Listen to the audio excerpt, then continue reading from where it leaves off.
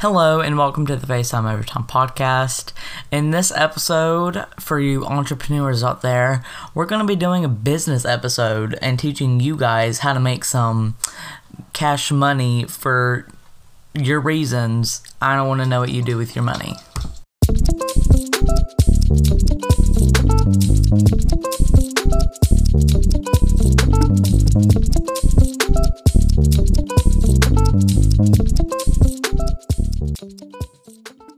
Okay, so some of the ways that you can make some bank while you're a teen is obviously get a normal job like anyone else in this normal world. Because some 14-year-olds that I know currently have a job, so congrats to you. I'm still looking like normally. If you know what that meant, you know what that meant. But this is for the entrepreneurs, okay? Not the hoe down and go and get a job. This is for the people that don't want to work for people, which obviously you haven't gotten the memo yet because you're still looking for a job. That's why you're listening to this podcast. But for the fancy people out there, one of the ways that you can make your own money is affiliate marketing. And I know I sound like a scammer. I am not. I am a normal human. And you pretty much, with affiliate marketing, you can do it on Amazon, I think. Let me check. Okay, yes. You can do it on Amazon, and you can also do it on majority of the major platforms too, which is also cool because you can be making bank off of your friends. Because all you have to do is go sign up for it, put in all your information, get the link, send it to them when they want to buy something. They tell you what they want to buy. You go get the link, send it to them, and when they buy it, you get some of that money. Like, I think for every $30, you get, I think, it's $2. So if you have a big social media following and you post a link for people to buy this foot massager, let's say, and 100 people buy it at $30, you just made $200 from that for just 100 people buying it. And that's not just for, it's usually a lot higher than just $2, but I'd say it's pretty worth it for the affiliate marketing side hustle. Entrepreneur side hustle. It's very interesting because you need an online fan base for it to go to, or you can just make a friend group and all of y'all just send around Amazon affiliate links to each other and make a little bit of money off of each other. That is amazing, which is also fun because the next side hustle ties into that a little bit, but it's flipping items from your Dollar Tree or your local Goodwill, Walmart clearance, stuff like that. I've seen on Amazon that you can resell, also on eBay, that you can resell some things for a little bit higher price than what they're selling it on for clearance.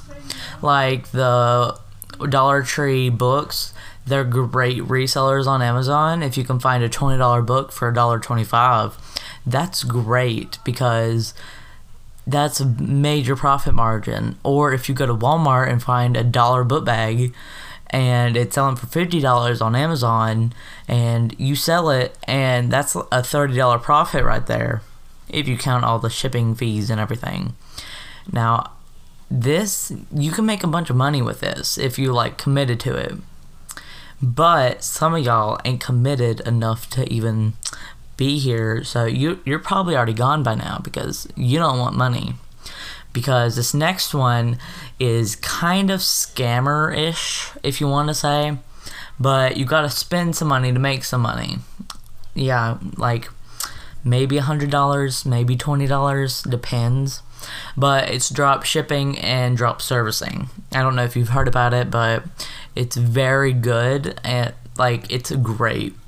It's a great way for you to make money with very low, entrance fees, I'd say. But it's great profit margins. So pretty much what you do is you get items from AliExpress or Alibaba, which they're cheap China-made products, hence made in China. And you pretty much just make a entire website out of that single product, and you pretty much market that whole website. And when someone orders from the website, you go to the Alibaba or AliExpress website and order from there, ship it to them. You're just the middleman. You're the one making all the bank, while the customer's happy, the supplier's happy, everyone's happy because it's a great transaction. Until the people that receive it and figure out that it's made in China and it's a piece of crap. So, yeah. That's also a downside to it. It's made in China, so all of their stuff is very, very cheaply made. But some of them are actually really cool. You can brand name them and everything for like $1, and it's ridiculous because they ship it over here, make it, ship it, brand it for $1 per product, and it's amazing. Some things are even a penny, and it's ridiculous. But the fourth thing that I want to talk to you about, if you want to, is house hacking and car hacking. Not what you think. No, we're not getting illegal here. It's perfectly legal too. It's great because we're about to get our cars, and we're going to do another podcast episode on that. So if you haven't already done the voice affiliate link, you better go do that because you could be on the podcast talking about your dream car. So go check that out. I'll probably put it in the description somewhere, or the details about the podcast. But back to subject. House hacking. Now, we can't do this right now because we're teenagers, but if you're an adult, have at it. But we're about to get our cars, and we'll talk about that in a second. But house hacking. Now, I'm not a realtor. I am not your financial advisor either, so if you want to do any of these, have at it. It's your money. But don't do it because I said I told you to, okay? But house hacking is pretty much where you buy a house, okay? It's got 3 separate living areas, and you have a monthly rent on it. You put, let's say down, it's $1 million condo with 6 houses, 6 apartments in it, and you want to live in one. You put 20% down. I know it's getting confusing. Math. I'll do the math for you. Let me open my thing. Calculator. Hold on. Calculator. So pretty much $1 million, 20% down, that's $200,000. You put down $200,000 on this house, and let's say the monthly rent is about $5,000. Well, if you get 5 other people to pay $1,000 a month, no, $2,000 a month from each condo because they're living in it, that's for water, electricity, all that stuff, and you live in one. You're making $5,000 and paying your $5,000 in monthly rent for the condos. You get $5,000 extra dollars. That's house hacking. Now, in the future, I would like to do this because I know I don't want to be a scammer type person, but like I want to be a landowner. Like I want to be the person that goes and collects people's rent. I just want to do that. It just seems fun. And no, I don't want to be one of them bossy landlords like some of y'all are thinking right now. No, I'm not that type of person. I'll at least give them 3 months, I think. Yeah, well, if it's coming out of my money. Either way, let's go to car hacking. Car hacking is a little bit different, just a tiny bit, because you use cars, and you have car insurance, stuff like that, monthly rent on it or something.